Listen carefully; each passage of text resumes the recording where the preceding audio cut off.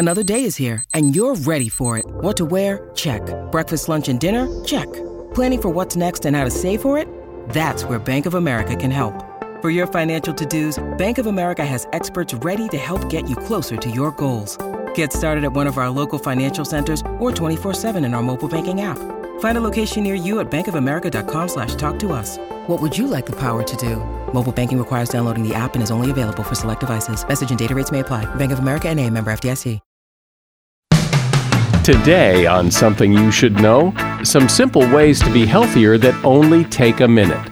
Then, a scientific look at the universe and what are the chances there are other planets that could support intelligent life. We estimate that in our Milky Way galaxy, the number of Earth-like planets around Sun-like stars with just the right orbits, in other words, potential homes for life, is somewhere around 5 billion. Also, why does the snooze on your alarm clock give you 9 more minutes of sleep, but not 10? And the importance of a good apology. Across the millennia, religious traditions around the world embody different ways for people to face and atone for what they do wrong. It's like a basic human, universal need to address these things. And when you don't, you feel bad. All this today on Something You Should Know. If you have to hire someone, what's the best way? Referrals? Well, maybe that could work. But just because somebody knows somebody who knows you doesn't necessarily mean they're qualified. Or you could pull out that file of random resumes that came in during the last 6 months. Maybe there's somebody in there. Maybe. Now, if you're hiring, you need Indeed. Indeed is your matching and hiring platform with over 350 million global monthly visitors, according to Indeed data, and a matching engine that helps you find quality candidates fast. As a business owner, I've found that hiring the right people, well, there's just nothing more important. Don't leave it to chance or a referral or a random resume. Use Indeed. In the minute I've been talking to you, 23 hires were made on Indeed, according to Indeed data worldwide. Indeed's matching engine is constantly learning from your preferences. So the more you use Indeed, the better it gets. And listeners of this show will get a $75 sponsored job credit to get your jobs more visibility at Indeed.com/something. Just go to Indeed.com/something right now and support this show by saying you heard about Indeed on Something You Should Know. Indeed.com/something. Terms and conditions apply. Need to hire? Oh, you need Indeed.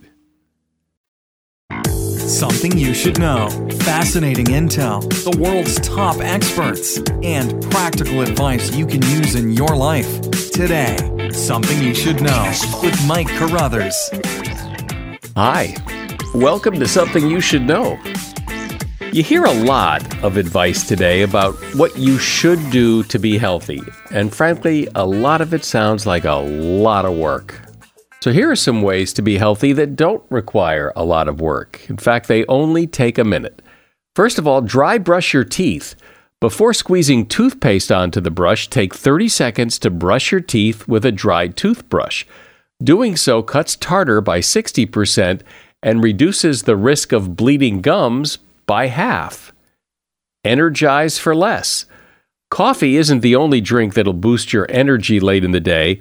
Club soda with lime will do wonders. The carbonation and the aroma of the lime will energize you. Slice thin, eat less. Slicing food thinly will make your portions seem bigger and more satisfying. In a study at Japan's National Food Research Institute, participants who compared equal amounts of sliced and whole vegetables rated the sliced piles up to 27% larger. When you believe you're eating a larger portion of food, you trick yourself into feeling more satisfied with fewer calories. Get to sleep faster. Instead of counting sheep to fall asleep, just wear socks. Swiss researchers found that people fell asleep quickest when their hands and feet were warmest. Show some gratitude. Studies have shown that 90% of people say expressing gratitude made them happier people, and more than 75% said it reduced stress and depression and gave them more energy. And try some fresh flowers in the morning. Looking at a vase of fresh daisies, tulips, roses, or other cut flowers while eating breakfast can improve your mood. Research from Harvard shows that even people who say they're not morning people report feeling happier and more energetic after looking at fresh cut flowers first thing in the morning. And that is something you should know. Two of my favorite topics are time and space. I mean, just looking up at the night sky and contemplating the vastness of space and trying to get a handle on what time actually is. Is time travel possible? We can travel in space, but we can't travel in time, except we can go into the future, because that's what we're doing all the time. There are fascinating questions about time and space, and here to discuss them is Paul Sutter. Paul is an astrophysicist at Stony Brook University. He hosts the Ask a Spaceman podcast, and he's author of the book, How to Die in Space. Hey, Paul, so let's just dive in here. What is time? What is time? I don't know, and nobody knows, and that's kind of the problem with time. And it's funny that you mentioned that you're fascinated by time. Just about everybody is fascinated by time, and physicists are fascinated by time, and physicists have been trying to understand the nature of time for a very long time. And we do know some things about time, even though we haven't cracked the whole thing. We know a couple things. We've learned one or two things. One of the things we've learned is through Einstein's special theory of relativity that space and time are intimately connected. In fact, you can't think of movement through space or measurement in space aside or separate from movement in time or separations in time. You have to think of them as a unified framework, something we call space-time. This is the four-dimensional fabric of our entire universe. So we know there's a connection there, but we also know that time is still a little bit special and different from our three spatial dimensions. In space, you can move in any direction you want. You can go left or right, you can go up or down, you can go forward or backward. It doesn't matter. But time, you can only go into the future. We cannot, as far as we can tell, travel into our own past. It seems, from everything we can observe, that time is unidirectional. It can only go into the future. And why is that different? Why is time so special? Why does time have that property? Beats me, but it's driving us nuts. Well, and you can only go into the future at one pace. You can't speed up or go slow. You can only go at the same pace as everybody else. Actually, you can change the rate of progression into your own future. You are allowed to skip forward into the future. And we get this again from Einstein's special theory of relativity, which tells us that space and time are connected. And through relativity, we learn that the faster you go in space, the slower you move in time. So if you start moving faster and faster and faster, if you start running or you get in a rocket ship or you hitch a ride on a nearby comet, the closer you get to the speed of light, the faster you're moving in time, you will feel totally normal. The flow of time on your wristwatch, in your heartbeat, the rhythms of your day, all that is exactly the same. But from the outside universe looking in, it looks like you're moving in slow motion. And it's this difference that makes relativity the theory of relativity. Measurements of space and time are relative to the observer. So it is totally possible, 100% allowed by physics, and something we have measured and experimentally verified, that if you were to go fast, say you were to go up to 99% of the speed of light, and you were to cruise around like that for 20 years or so, you would come back to Earth and it could be 1,000 years into the future. And that is totally legit.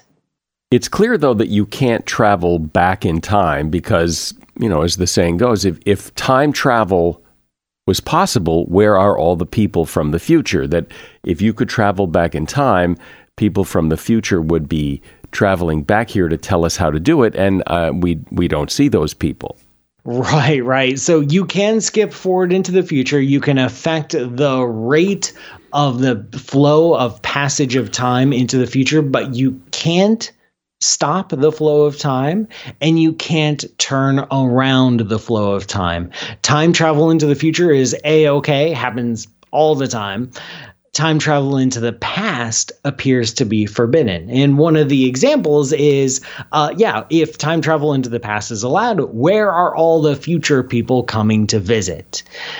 That doesn't seem to be happening. There are also other issues with time travel into the past, like the whole grandfather paradox thing. Like if you go back in time and shoot your grandfather before he has your father, then you aren't alive. You are never born. So how did you become alive in order to go back in time to shoot your grandfather? You set up a paradox, but that paradox only exists if time travel into the past is allowed.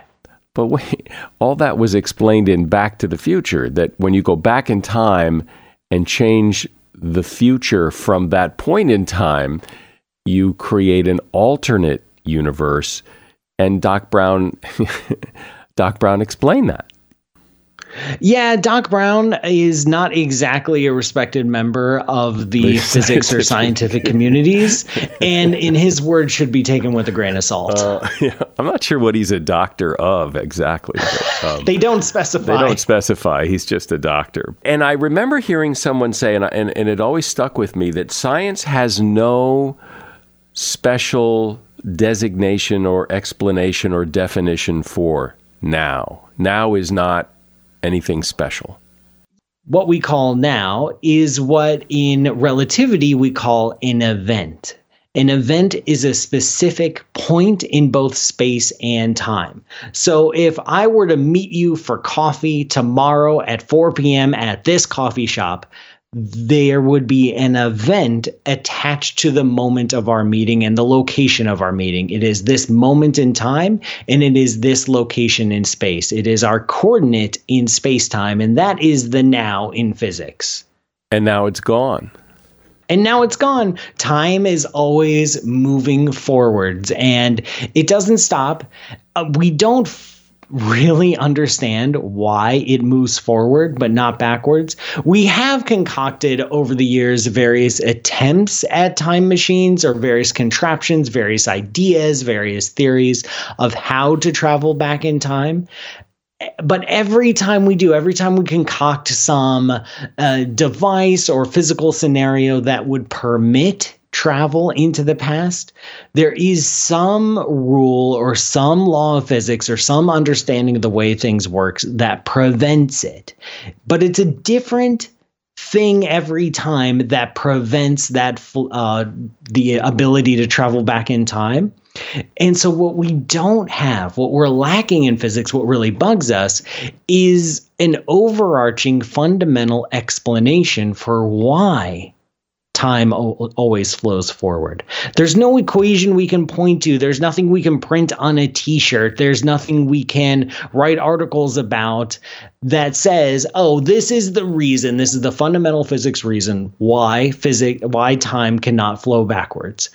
It just doesn't, but we're not exactly sure why. We're talking about space and time and the universe, and we're talking about that with Paul Sutter. He's an astrophysicist at Stony Brook University. He hosts the Ask a Spaceman podcast, and he's author of the book, How to Die in Space. Seeking the truth never gets old. Introducing June's Journey, the free-to-play mobile game that will immerse you in a thrilling murder mystery. Join June Parker as she uncovers hidden objects and clues to solve her sister's death in a beautifully illustrated world set in the Roaring '20s. With new chapters added every week, the excitement never ends.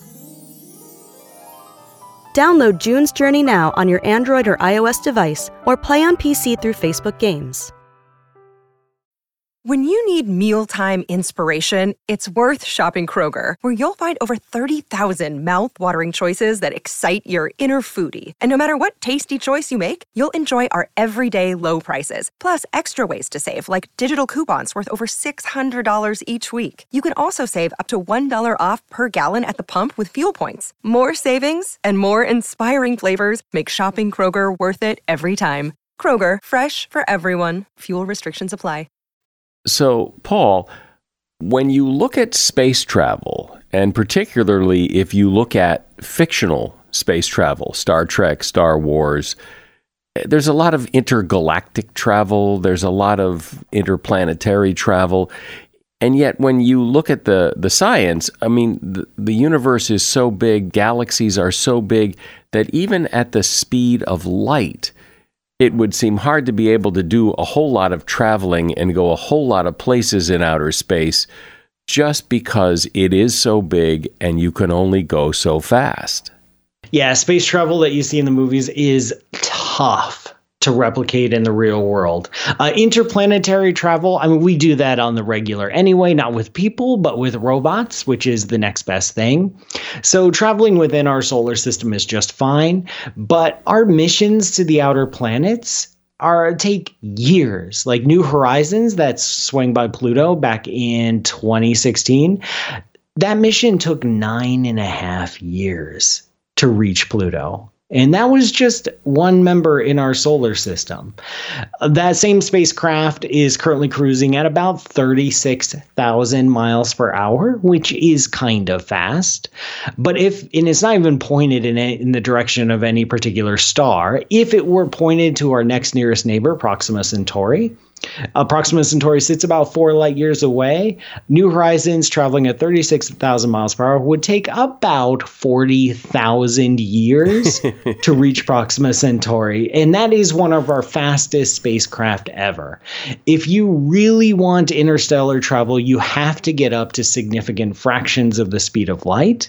And getting a big spaceship or rocket or space probe or anything up to that kind of speed is just so far beyond our technical abilities. It's not impossible, but it's not happening in our lifetimes.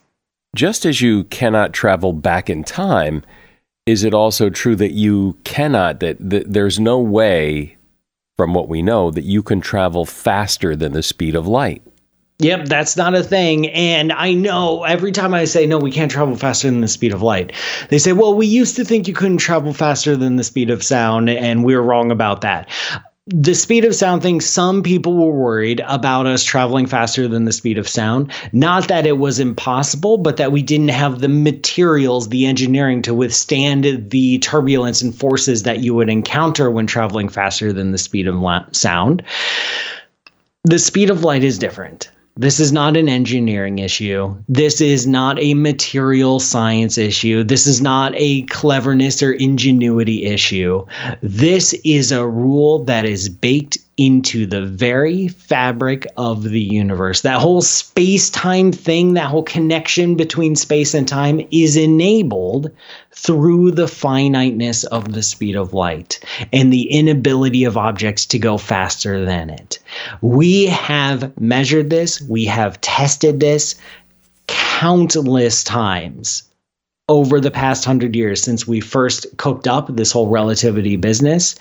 And if you want a universe where travel faster than the speed of light is possible, we would have to rewrite almost everything we know about fundamental physics, which is not impossible. It's happened before, but you've got a long way to go. You've got a lot of work to do to show how it's possible in our universe, because everything we've seen for 100 years has pointed to the fact that we can't go faster than the speed of light. So aliens, what are the chances that they're out there, and what are the chances that we'll ever have cocktails with them? Right. Aliens are fun. So here we are on the Earth. The Earth has liquid water oceans, a nice thick atmosphere, a strong magnetic field. It's just the right distance from our star. We got plenty of life going on here on the Earth. It's a big universe. Our own Milky Way galaxy is home to 300 billion stars, and there are about 2 trillion galaxies in the observable universe.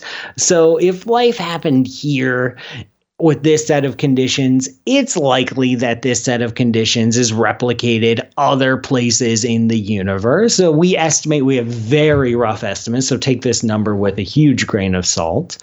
But we estimate that in our Milky Way galaxy, the number of Earth-like planets around sun-like stars with just the right orbits, in other words, potential homes for life that we would recognize, is somewhere around 5 billion. There might be 5 billion copies of the Earth out there in our own galaxy, let alone the 2 trillion galaxies in the universe. That said, life is incredibly rare. We have absolutely no evidence for life outside of the Earth. We have absolutely no signals that we've received. We see no signs of intelligence or life in any of our surveys, and we've done a lot of surveys on this. If life were common, we would have picked it up by now, but we simply haven't. So we know that life is rare, but we also know that it's a big universe. My best guess is, my intuition is telling me that life is relatively common, that our galaxy is probably home to other intelligent species, that we're probably not alone, but the vastness of interstellar space prevents us from ever visiting or ever contacting or probably even ever talking to each other. The universe is gigantic. The spaces between stars, the length of galaxies are so incredibly vast. They are literally beyond human comprehension. And we just can't even wrap our minds around the kinds of distances we're talking about. So even though I think we are probably not alone in the universe, we are effectively alone in the universe. What are the things that you studied in all the years that you've studied it, 1 or 2 things that just jump out at you as being just so darn cool? One of the coolest things I've studied over the past few years is something called cosmic voids. These are large, empty regions in the cosmos. This is when you look at the cosmos, look at the universe at the very largest scales. The galaxies in our universe aren't scattered around randomly. They're arranged in this beautiful and complex cobweb shape. A cobweb pattern, and it's called the cosmic web. And like any cobweb, there's the lines, but then there's also the gaps. There's the big empty regions. And I focused a lot on absolutely nothing. I wrote many papers on the properties of absolutely nothing, using them to try to understand the growth and evolution and history of our universe. But just when I sit back and think about the scales involved, like when we do a galaxy survey and we map out the cosmic voids and we start studying them and measuring them and their properties, realizing that I am studying a structure that is 80 million light years wide, and it is absolutely devoid of matter. That is just a mind-boggling fact to me, and how those things grew up and evolved and what they can tell us about the universe really gets my motor going. And so talk about this whole concept of how the universe is expanding, because if it's expanding, what's it expanding into?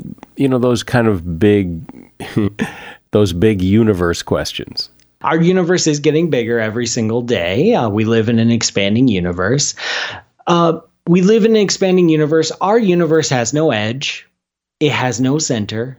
It is not expanding from anything, and it is not expanding into anything.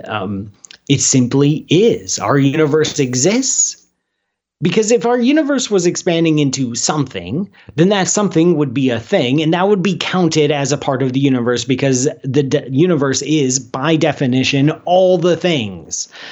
So you can't have all the things and then plus some other stuff that we didn't include. The universe is not expanding into anything. It has no boundary. It has no edge. It has no center. The distances between galaxies grows with time. That's what we mean when we say we live in an expanding universe. The average distance between all galaxies grows with time. If that's hard to conceptualize, if that's hard to wrap your mind around, like how can something be getting bigger without expanding into anything?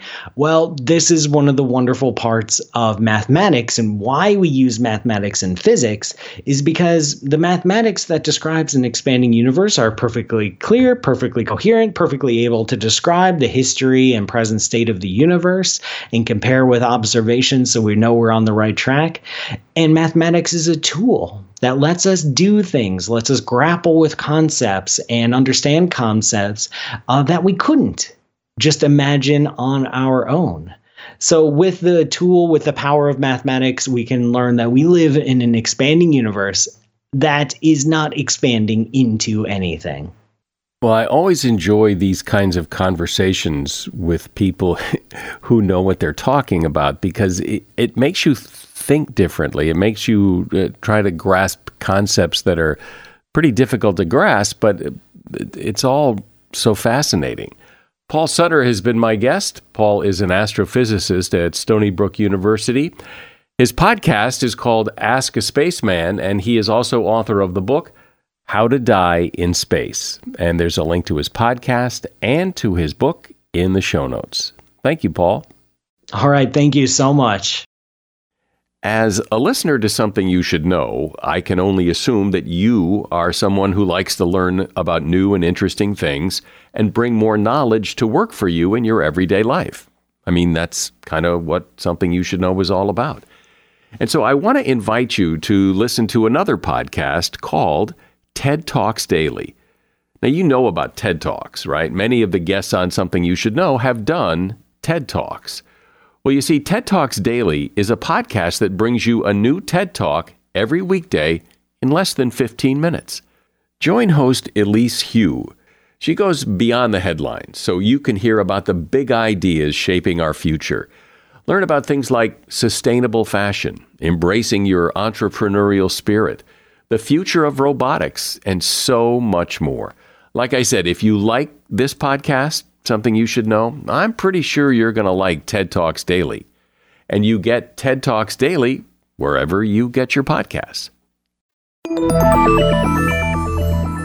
It's hard to get too far in life without having to make an apology to someone. Things happen. We make mistakes. We do dumb things.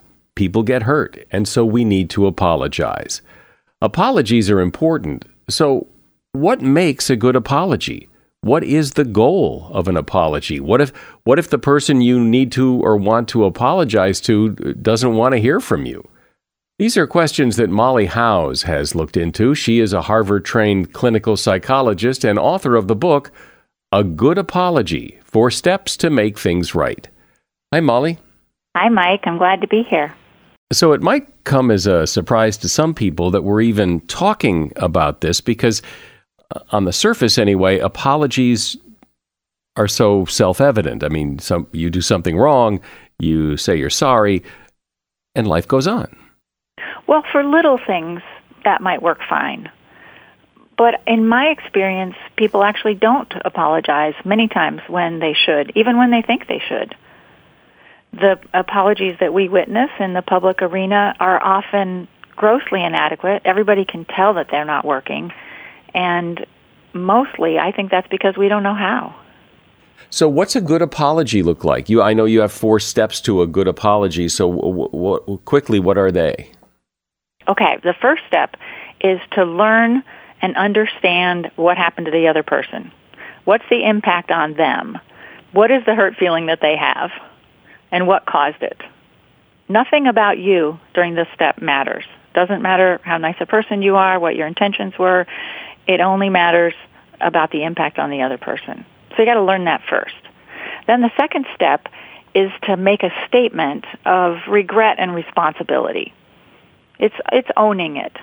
It's acknowledging the behavior, even if you didn't mean it, and that it had an effect on the other person that hurt them. That's what we usually think of as an apology. In my view, you need all 4 steps, but that's what we usually think of as an apology. The third step is making restitution, making up for the hurt or the harm, whatever it is you cost someone else. In the law, that's usually financial, making someone whole, returning them to their previous financial situation. In relationships, it's more likely to be a do-over or a symbolic restitution. The fourth step is to make sure that the hurt won't be repeated. It's to set up conditions that are different from the ones that produced the original hurt. What if you do something that hurt somebody's feelings, or something happens where they feel bad and think you should apologize, but you don't necessarily think what you did was wrong? You were, I don't know, just being honest, or you were just, right. Where an apology might seem appropriate from the victim, but you don't think you owe them one. I would argue that you can regret the fact that you hurt someone whether or not you intended it. It's not really a question of blame. It's a question of caring. I'm sure we all know people who maybe are a little too sensitive and get hurt way too much. And, it'd be a big waste of time to keep apologizing for every little thing. It could be. I mean, sometimes people keep needing an apology because they didn't get a good one yet. It does take two people to make an apology. And there are times, I'm sure we've all had, where you've maybe done something wrong and the other person doesn't want your apology. They don't want to hear from you again, or they don't want to talk about it anymore, or they don't want to apologize and hear the 4 steps about restitution and all that. They just want to, leave me alone. Right. Well, if there's not an ongoing relationship, it might not be worth pushing at all, right? Because it doesn't matter. If it doesn't matter to the other person enough to have the conversation, that's okay. In my view, when you approach someone to make an apology, it's a request. It's a request for a conversation. It's not a demand. It's not a demand for forgiveness either. In a lot of cases, making an apology is very difficult. It's hard to do. So what are the benefits of doing it? If you're going to have to go through all this work and discomfort, what's the point? What's the benefit of doing it? There are enormous benefits. If something goes wrong in a relationship and the two of you can fix it, then you know more about each other and you feel closer to each other and you have more confidence going forward that you can handle something else that comes up. You're stronger. You have something called relationship esteem, like self-esteem only about your relationship. You feel better about you as a couple, that you can handle things. In medicine, an apology has a very powerful effect in that patients and their families feel better, doctors feel better. There's the potential for less malpractice fewer malpractice suits. What do you mean in medicine? Give me an example. Like for medical error. The old standard used to be that the medical system sort of closed ranks and never apologized. And they were afraid that there'd be more malpractice suits. But that's not the way it goes. If the harm done to someone that they love or themselves is recognized and spoken, they feel acknowledged as opposed to kind of shut out. And then they want a kind of healing rather than revenge. I always figure too, if somebody apologizes, it makes them less the enemy. Correct. That the tension is relieved a little bit. That they're trying to make amends, or they're trying to see it from my point of view and be empathetic. That somehow the conflict diminishes. I think that is profound. Yes. The interesting thing to me about apologies is, if it does so much good, why is it so hard? Oh, that is a great question. That's the big question. One reason is that our brains are wired not to see our mistakes for all kinds of reasons. I mean, perceptually, we actually literally do not see them. We're subject to optical illusions of all sorts. And our own mistakes are things that we tend not to see. It's inefficient for our brains. The neuroscientists tell us our brains want to be efficient. And it's inefficient to notice a mistake and have to go back and correct it. Another reason is that our culture is set up to support a kind of confident, certain moving forward, powerful, independent kind of person, which is kind of a male model, but not only. And those people are not really focused on connections with other people, much less harm to other people. It's not part of the story. It's a sign of weakness. It's considered a sign of weakness if you admit that you did something wrong or made a mistake or want to make up for something, right? You're supposed to be confident and on top of it and unflustered. To make a good apology requires, I think, courage, but it also requires a certain kind of humble approach, curiosity, openness, and that's not that dominant model that some of our leaders have. Another reason is the one we already talked about, which is that there are very few models. We don't see people doing it. We don't teach our children how to do it very well, right? When we're kids, we're taught, say, I'm sorry, and that's sort of like magic words, and it makes everything okay. But in fact, it doesn't really work. Teach kids to say things they don't mean. They don't know for sure what it even means. And so how are we supposed to know how to make things right? How are we supposed to know how to heal harm, how to mend relationships when there's been a breach between people? Do you think the apology, when done well, is more for the recipient or the sender? That's a great question.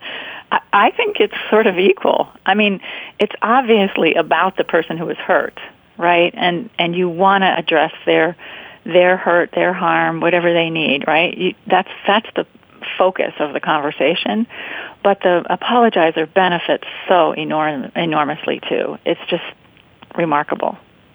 Benefits in what way? Across the millennia, religious traditions around the world embody different ways for people to face and atone for what they do wrong.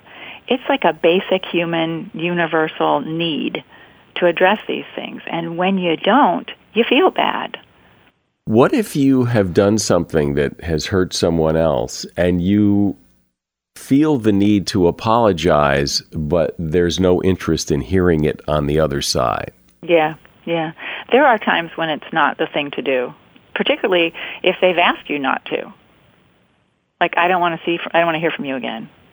Then you have to honor that. What about those cases? I can think of several times in my life where this has happened, and so I assume other people can too, where something has gone wrong. It happens with car accidents all the time, where blame is assigned, even though it doesn't really. It was an accident. It was just two cars in the same place at the same time. Yeah, somebody was wrong, but it wasn't like they deliberately tried to do anything. Yeah. I remember when I was a kid. I remember this very distinctly. This playing with this little boy. I was on the other side of the yard, and he fell down and broke his collarbone, and I got blamed for. I was nowhere near, and I had to apologize. And I thought, well, what am I apologizing for?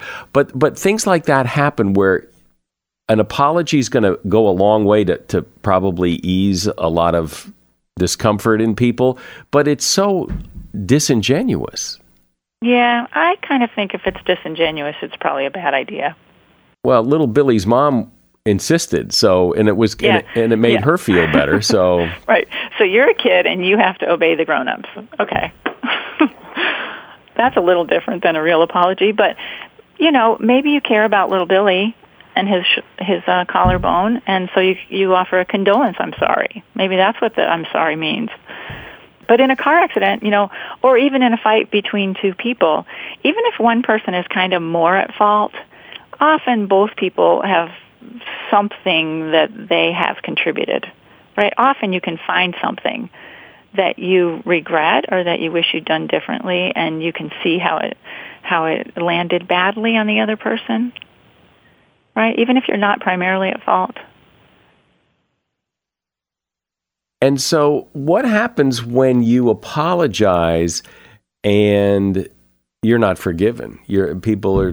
Somebody says, well, you're an idiot. So I don't, so you make the attempt, you try to apologize, you try to go through your 4 steps, and you get smacked in the face. Yeah, well, I think that's not so common, actually, but it could happen for sure. And if that's the end of the relationship, you got to chalk that one up to, no more opportunities, right? But it's not usually how it goes. Usually, as you said in the beginning, the other person softens because you have softened. They're not your enemy anymore because you're not their enemy anymore. Sometimes it takes more than one try also. Serious harms in a relationship take quite a while to work out. The apology's stretched out. That doesn't mean it's not worth doing. Yeah, well, that's an interesting idea, because I think people, if they apologize or they attempt to apologize and they're turned away, well, I did what I could, and so that's the end of that. Yeah, so that's the end of that is exactly the thing I want to raise as a question. The most important take-home message from my book is, when things have gone badly between you and someone else, even your first attempt to say, I'm sorry, if it's gone badly, that's not the end of the story. There are still chances and possibilities to make things right. And we often settle for that's the end of the story because we got hurt or we hurt somebody else or they're mad at us or whatever, and that's not necessarily true. It does seem, or maybe this is how people rationalize not apologizing, is that in some cases to apologize is to stir it all up again, and maybe it's just better left alone. Yeah, well, that probably is true sometimes. I tend to think otherwise, though, that it's worth a try. If you can bring peace to someone about something that happened a long time ago, why not try? I think this has come up during the pandemic, that people have an opportunity to think about their old relationships more. They sort of rework old, breakups or partings of the way, and they start thinking about, gosh, I wonder if there's something I could do to make that better. And I think if you make an invitation to the other party, not a demand, an invitation, is it okay with you if we talk about what went wrong? Or I'd like to understand more what happened for you. People can say no. So the big takeaway here is what? What is the big message that you want people to get? Well, there's a couple. One is that big one about it isn't the end of the story just because things have gone wrong between you and someone else. It might be possible to write a next chapter. It might be possible to make things better and different. And another thing is, you probably don't know the whole story. Even if you're the one who's feeling hurt, you probably don't know everything about the other person's experience. You probably know part of the story. And in general, you should speak as if you're right about things, but you should listen as if you're wrong. And that's the way you find out about the other one's point of view. Well, that's some interesting advice. Speak as if you're right about something, but listen as if you're wrong. Molly Howes has been my guest. She's a Harvard-trained clinical psychologist, and she is author of the book, A Good Apology, 4 Steps to Make Things Right. And you will find a link to that book in the show notes. Thanks for being here, Molly. Oh, thank you so much, Mike. It was a pleasure talking to you. If you have an alarm clock, no matter how old it is, the snooze button will likely give you 9 more minutes of sleep. But why 9? Why not 10? Or why not make it programmable so you could set the snooze to any length? Well, on some modern digital devices, you can set the snooze, but most are set to 9 minutes, and it has to do with the history of the alarm clock. By the time the snooze feature was added in the 1950s, the inner workings of the alarm clocks had long been standardized. This meant that the teeth of the snooze gear had to mesh with the existing configuration, and that left engineers with a single choice. They could set the snooze for either about 9 minutes or they could set it for about 10 minutes. But early reports indicated that 10 minutes was too long and would allow you to fall back into a deep sleep. So clockmakers decided on 9 minutes instead of 10, believing people would wake up easier and happier after a shorter snooze. And today, even though the snooze on virtually any new clock could be set to any length, they're still mostly set to 9 minutes. because that's what consumers expect. And that is something you should know. You know, in just about the 4 years that we've been doing this podcast, really the main way we have grown it to the size it has grown to is word of mouth. People like you telling people they know. So please take a moment and share something you should know with someone you know. I'm Mike Carruthers. Thanks for listening today to Something You Should Know. The Bigger Pockets portfolio of podcasts are worthy of your investment. We're having a real conversation as real estate investors. New episodes available every day. It's important to buy where it makes money and not necessarily where you want to travel to. Bigger Pockets, On the Market, Rookie Real Estate, or Money Podcast. The purpose of flipping is to create more cash so then you can reinvest into other types of properties. The Bigger Pockets Podcast, on YouTube or wherever you listen.